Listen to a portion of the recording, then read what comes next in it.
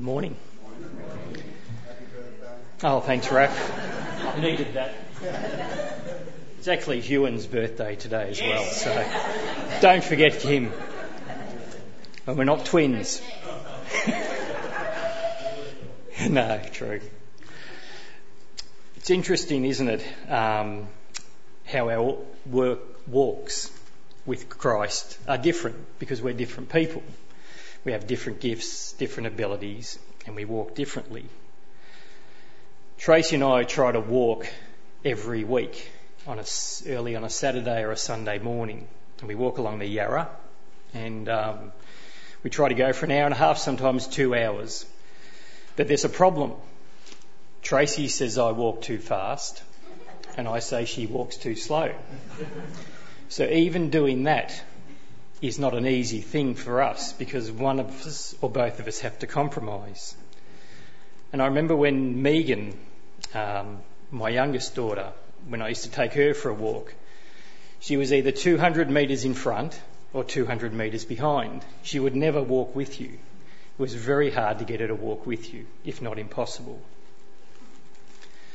This morning we're looking at Ephesians 4:17, which Elaine read. Thank you, Elaine, which we'll read again as we go through this morning. It's titled Walk in Purity. If you don't have your Bibles open, if you could turn them to Ephesians chapter 4. I know Elaine just read it, but I'll read the verses in chapter 4 again. You can't read it too often, can you? So Ephesians chapter 4, starting at verse 17. So I tell you this, and insist on it in the Lord, that you must no longer live as the Gentiles do, in the futility of their thinking. They are darkened in their understanding and separated from the life of God because of the ignorance that is in them due to the hardening of their hearts. Having lost all sensitivity, they have given themselves over to sensuality so as to indulge in every kind of impurity, and they are full of greed. That, however, is not the way of life you learned when you heard about Christ and were taught in him in accordance with the truth that is in Jesus. You were taught, with regard to your former way of life, to put off your old self, which is being corrupted by its deceitful desires, to be made new in the attitude of your minds, and to put on the new self, created to be like God, in true righteousness and holiness. Therefore, each of you must put off falsehood and speak truthfully to your neighbour, for we are all members of one body. In your anger, do not sin. Do not let the sun go down while you are still angry, and do not give the devil a foothold. Anyone who has been stealing must steal no longer, but must work, doing something useful with their own hands, that they may have something to share with those in need. Do not let any unwholesome talk come out of your mouths, but only what is helpful for building others up, according to their needs, that it may benefit those who listen. And do not grieve the Holy Spirit of God, with whom you were sealed for the day of redemption. Get rid of all bitterness, rage and anger, brawling and slander, along with every form of malice. Be kind and compassionate to one another, forgiving each other, just as Christ forgave you. May God bless the reading of his word. As I said, we'll be referring to these verses and verses in chapter 5 as we go through this morning. I'm not sure if you've ever lived in a foreign country for an extended period of time. Many people are nodding their heads, so some have done it. But my guess, never having done it, is that you would have need to have changed some of your behaviours or habits. What you did previously in your country of origin would have been okay to do in that country. The culture is different. The expectations are different. Things that would have been seen as inappropriate in one environment can be seen as offensive in another environment or a different environment. I'm told in Singapore, for example, it's illegal to chew gum. Yet you can stroll the streets of Melbourne and have a mouthful of gum and it's not a problem. Living in Australia, with the culture that we have, which people say we actually don't have any culture, we have laws, but we're not really a country with a strong culture or unwritten laws or things that we do that I'm aware of anyway. Many years ago I was travelling in a foreign country, and in this country the expectation is that you tip for a service. Every time somebody served you something, the expectation was you would tip them. Now, I'm not a tipper, as by nature, and this was something that was unfamiliar to me, because in Australia it's not what we normally do. In this situation, I was at an airport and I'd come out, put my case down, I was waiting for a bus. The bus stopped, somebody hopped out, lifted my case, moved it 2 metres, put it into the bus, and in effect put out their hand without physically putting out their hand. Now, I'm a little slow in thinking and I didn't pick up on this straight away, but this person took quite a bit of offence that I did not tip them. It wasn't that my intention was to offend them, and I'm sure I said thank you to them, but he was mildly displeased that I did not tip him. Even for the most minor of services, the expectation was you would tip. When we put our faith in Jesus, there are some changes that God wants to bring about in us. He wants changes in our lives, changes in our thinking, changes in how we act. Our attitude needs to change. Some of the things we once did are now not seen to be acceptable to God. They may have seemed acceptable before we put our trust in Jesus, and they were probably seen by our friends to be acceptable as well. But they now are not worthy of the calling that we have received in Christ. You see, by accepting Christ into our lives, we have acknowledged that we need to change. We acknowledge that changes need to be made in our lives by doing that very thing. By the very fact that we accept Christ into our life, we are saying, I want a change in my life. I need the Spirit of God to indwell me. When I was young in my faith, I was fairly sure the way to spiritual maturity was through willpower. Not that I was taught this by anybody in this church or any other church. It was just one of my own deductions. I believed that I wanted to please God, and the way you please people in earthly situations is by behaving in a way that pleases them, isn't it?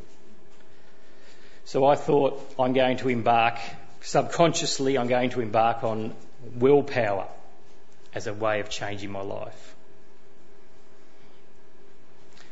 I had a reasonable amount of willpower, so I thought this is possible. I believed that I could will my way to become more like Jesus. I could change my thinking. I could change my actions. I believed that given enough time, willpower would succeed.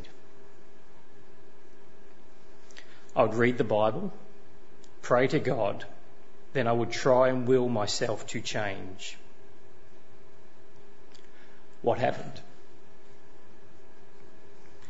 You know, you can change some things for a short time. You can actually make changes, but they're very hard to maintain. And not only does it ultimately not work, it's very tiring. And it's biblically incorrect.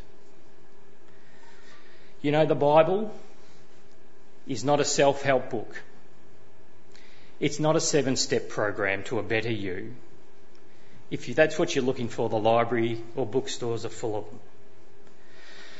But the Bible is not one of those books. The Bible is a book of hope. The Bible is about God creating a new you. Not a better you, a new you. You can read the Bible for information, or you can read the Bible for transformation. If you read it as a book of purely do's and don'ts, that is for information. If you read it about the story of hope and what God has done for you and how he desires to have a relationship with you and that he really, really loves you to the point of dying on a cross for each one of us, that is about transformation. In 2 Corinthians 5:17, it says this: "Therefore, if anyone is in Christ, they are a new creation. The old has gone, the new has come." You know, the problem with myself trying to become a better me is that self-help can only lead to a life that I can imagine. But God wants to do more than we can possibly imagine. Self-help is about the power of one's will. The gospel is about the power of God. Self-help is trying to become something we are not. The gospel is about becoming who we are in Christ Jesus, not who we think we should be. In my line of work, part of what I do is renovate old houses. And some of these houses can be 100 years old or more. So you can't just go in, knock them down and start again. What normally happens in this situation is the original part of the house is kept intact. It might be 2 or 4 rooms at the front. And then over the period of time, rooms have been added on over the years. So what happens is you leave the front original part of the house, knock off the bits that have been added on over time.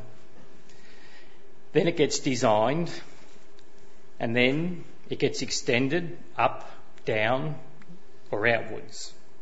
And if it's designed well, the new extension of the house has very few compromises. It looks good, it works well, and has all the conveniences of a modern house.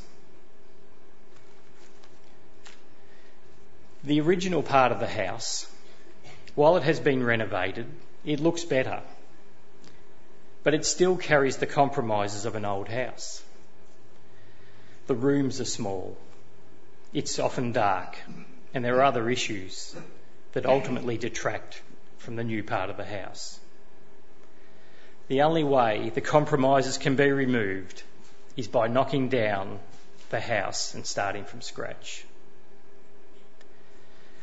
God is saying to us, you need to die to the old ways. I cannot work with the old. You need a new outlook. The old needs to be done away with. It has too many compromises. It won't allow the Spirit of God to fully work in our lives. It says in Christ we are a new creation. If you have put your faith in Jesus, this is your reality. You are a new creation. If you have put your faith in Jesus Christ and you are attempting to will your way to spiritual maturity, you, like me, will find that it is an exercise in futility. It does not bring about the life that God desires for us to have. It does not serve your family well. It does not serve your church well. It does not produce a God-centred life. If you have got to the point in your life where you have put your faith in Jesus, you have made the decision that you need to change some things in your life. you've come to the point where you wanted Christ at the centre of your life. You know, you may have tried many different self-help ideas that have ultimately failed. You may have looked at in all sorts of places for a life change or fulfilment that didn't amount to anything. The uniqueness of a relationship with Jesus Christ is we bring nothing to the table. He does it all. Only he can do the true changing when we surrender our lives to him. The words "in him" or "in Christ" are the central themes in Ephesians. It says, in Christ we are a new creation. The old has gone, the new has come. You know, religions will tell you, here is a book of guidelines. See if you can bring yourself up to this standard. See if you can get to this level. See if you can perform enough good deeds to get there. It's all about you. Focus on yourself to become a better you. Christ says, "Come to me. I've done it all. Be transformed by my indwelling in your life." Jesus did for us what we could not do for ourselves. For all that trust in his good work, they will be forgiven of their sins and clothed in righteousness. And God looks down on us and he says, "You are my children. You are my family, and I love you, and nothing you can do will make me love you any less. And there's nothing you can do that will make me love you any more." You know, Jesus came to earth and he lived as one of us. He was tempted. He raised people from the dead. He healed lepers. He was persecuted and ultimately betrayed. He then went and died on a cross in our place for our sins and absorbed the wrath of God for each and every one of us. He did what we could not do for ourselves, so that we can live with him in eternity in heaven. You know, that is the person that asks us to trust him. I'm not asking you to trust me. Raf's not asking you to ultimately trust him in this way. But that's what Jesus is asking. He says, "I want to indwell in your life. I want to work through you. I want you to surrender your life to me because I can do the most amazing things through you. Read my word and see that I am a God of my word." How awesome is that? That is the God that we read about in the Bible. I'm going to read Ephesians 4 again, and I'm just going to read from 17 to 26. "So I tell you this, and insist on it in the Lord, that you must no longer live as the Gentiles do, in the futility of their thinking. They are darkened in their understanding and separated from the life of God because of the ignorance that is in them due to the hardening of their hearts. Having lost all sensitivity, they have given themselves over to sensuality so as to indulge in every kind of impurity, and they are full of greed. That, however, is not the way of life you learned when you heard about Christ and were taught in him in accordance with the truth that is in Jesus. You were taught with regard to your former way of life to put off your old self, which is being corrupted by its deceitful desires, to be made new in the attitude of your minds, and to put on the new self, created to be like God in true righteousness and holiness. Therefore, each of you must put off falsehood and speak truthfully to your neighbour, for we are all members of one body. In your anger, do not sin. You know, the message in these verses is change. Where once in your life, if it felt good, we did it. A lot of our friends were probably doing it, so it seemed like it would be okay. Yet our thinking was futile. Yet Christ says, now that we are new and he has come and we've accepted Jesus into your life and the Spirit of God dwells in us. Yet even though we may have done that, put our trust in Jesus, it's still possible to stumble around in the dark as a Christian. It's possible to be walking around on your daily walk without exercising the Spirit of God in your life. We live like our old self. We have not embraced the daily routine of putting off the old and putting on the new. We need to change our mindset daily,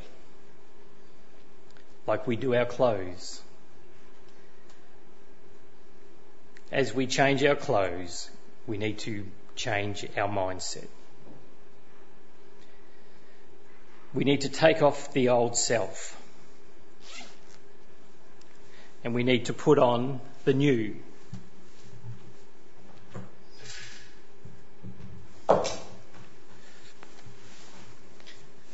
We need to renew our minds.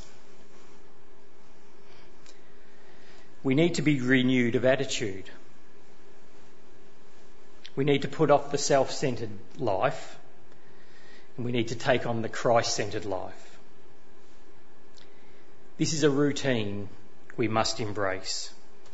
We need to get in the habit of daily putting off the old and embracing the new. It's not about your salvation. We are saved by grace, chosen by God, and that is a fact from the moment you put your faith in Jesus. This is not about your salvation. This is about our daily reality of letting Christ change us to become like who he wants us to be. The reality of that is we will slip, we will stumble, we will fall over. There's no doubt about that. But there's a difference between slipping up and being mired in clay. And this is what Paul says here. Put off falsehood. Then speak truthfully to your neighbour. Put off falsehood. Don't try to be who you are not. Be honest about yourself. Don't try to betray yourself as something you're not. That's called saving face. Part of being God-centred is becoming vulnerable. Taking off the mask that we wear.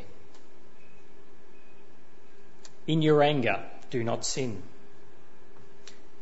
Aristotle wrote this. Anyone can become angry. But to be angry with the right person, to the right degree, at the right time, for the right purpose, and in the right way, this is not easy. Do not let the sun go down while you are angry, so giving the devil a foothold. Steal no longer, but work so that you may have something to share with those in need. Do not let any unwholesome talk come out of your mouth, but only what is helpful in building others up. Get rid of all bitterness, rage, brawling, slander, and malice. Be kind and compassionate to one another. Forgive as Christ forgave you.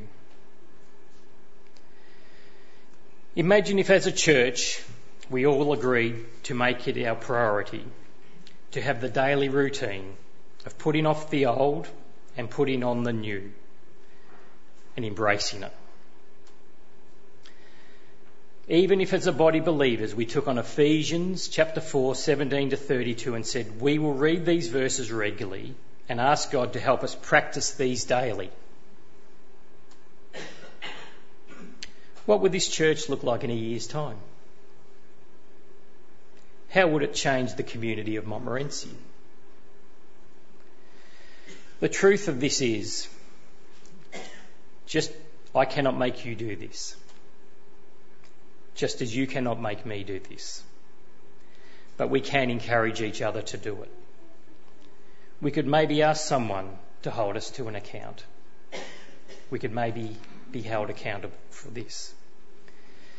If we made the regular routine of speaking truthfully, not sinning in our anger, not letting the sun go down while we are angry, not speaking unwholesome talk, only language that will build others up, no bitterness, rage, brawling, slander or malice.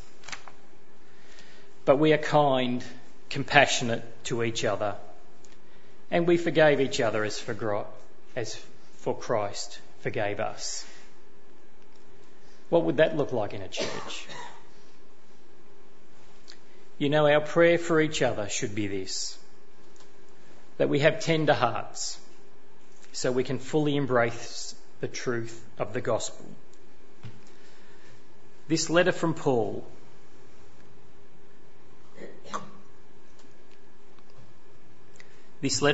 was written to the church, and we know that the church is described as a body and it has many parts. And for a body to operate and function properly, all the parts need to be operating as God intended. Each part needs to function for the body to work correctly. Ephesians chapter 5. I'll read that. If you want to follow, that's fine. If you want to just listen, that's fine. Ephesians 5. Follow God's example, therefore, as dearly loved children, and walk in the way of love, just as Christ loved us and gave himself up for us as a fragrant offering and sacrifice to God. But among you there must not be even a hint of sexual immorality or any kind of impurity or of greed, because those are improper for God's holy people. Nor should there be obscenity, foolish talk or coarse joking, which are out of place, but rather thanksgiving. For of this you can be sure, no immoral, impure or greedy person, such a person is an idolater, has any inheritance in the kingdom of Christ and of God. Let no one deceive you with empty words, for because of such things God's wrath comes on those who are disobedient. Therefore do not be partners with them, for you were once darkness, but now you are light in the Lord. Live as children of light, for the fruit of the light consists in all goodness, righteousness and truth. And find out what pleases the Lord. Have nothing to do with the fruitless deeds of darkness, but rather expose them.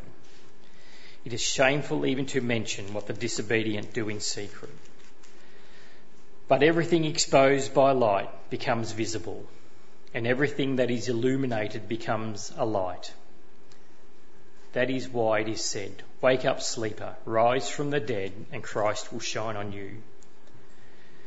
Be very careful then how you live, not as unwise, but as wise, making the most of every opportunity, because the days are evil.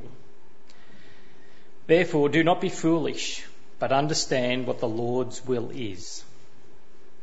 Do not get drunk on wine, which leads to debauchery. Instead, be filled with the Spirit, speaking to one another with psalms, hymns and songs from the Spirit.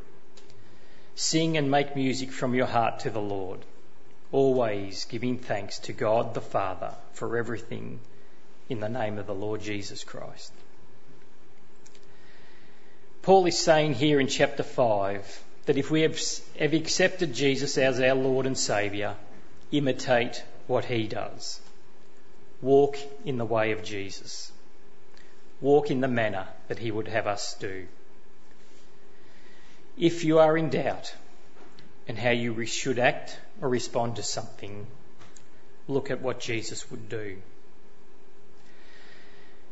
As I was sitting at home preparing for this morning, the baby magpies have been born, and you can tell by the colour of them, and they're grey and a bit fluffy. And what was happening as I was doing this was I assume the mother or the adult would fly down into our garden, peck into the mulch. And while that was happening, the baby was behind doing exactly the same thing. It was mimicking what the adult was doing. And that's what it says here. Our walk should be following Jesus. Our walk pre-accepting Jesus as our Saviour should be very different after our walk of accepting Jesus as our Lord. A God-centred life is nothing like a self-centred life. Having said that, every person who does not have a relationship with Christ is not full of hatred, going around involved in every kind of lustfulness, living a self-absorbed life with no regard for anyone else. You know, I've met many people throughout my life who, to my knowledge, do not have a personal relationship with Christ, yet are moral, caring, selfless people. And I guess it's the same way for us as Christians. Not every one of us display the fruits of the Spirit. The facts are, God made us, and He made us to be in relationship with Him. And if we are not in relationship with Him, He says we cannot please Him.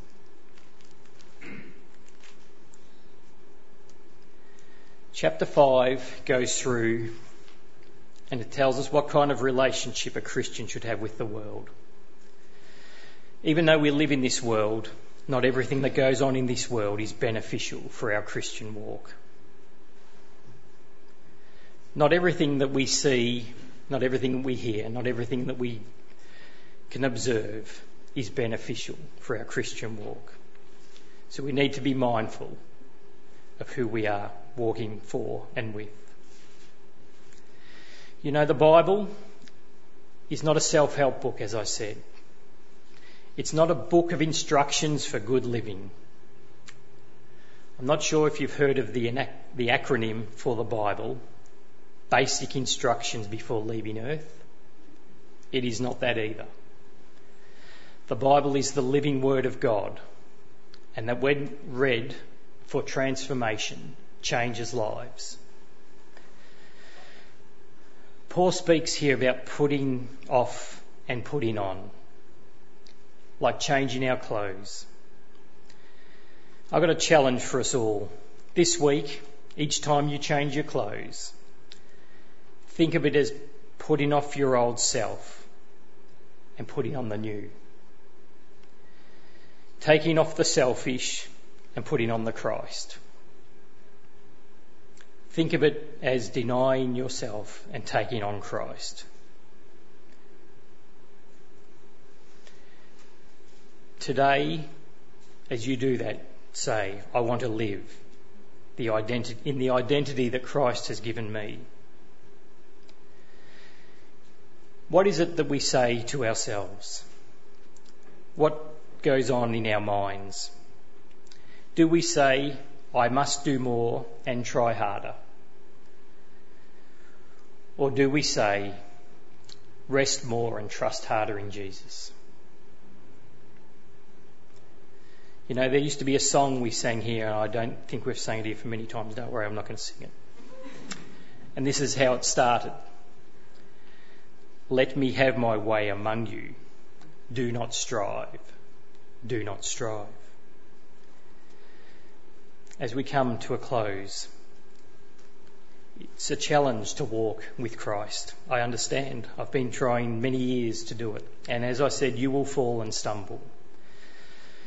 But if you get up with the mindset each day that you are going to take off yourself and put on Christ, He will work through us in ways that we can only imagine. Let's pray. Dear Lord, we stand here this morning acknowledging that we bring nothing to the table before you, that you did it all for us, and we all acknowledge that. We thank you that we know that if we put you at the centre of our lives, that you will work through us and do great things for your glory. I pray now as we go out this week, I pray that you'll help us to not strive to become a better us, but that we will strive to put our more trust in you, so that you can work through us in ways that we can't even imagine. And I pray now that you'll be with us and bring us back next week. Amen.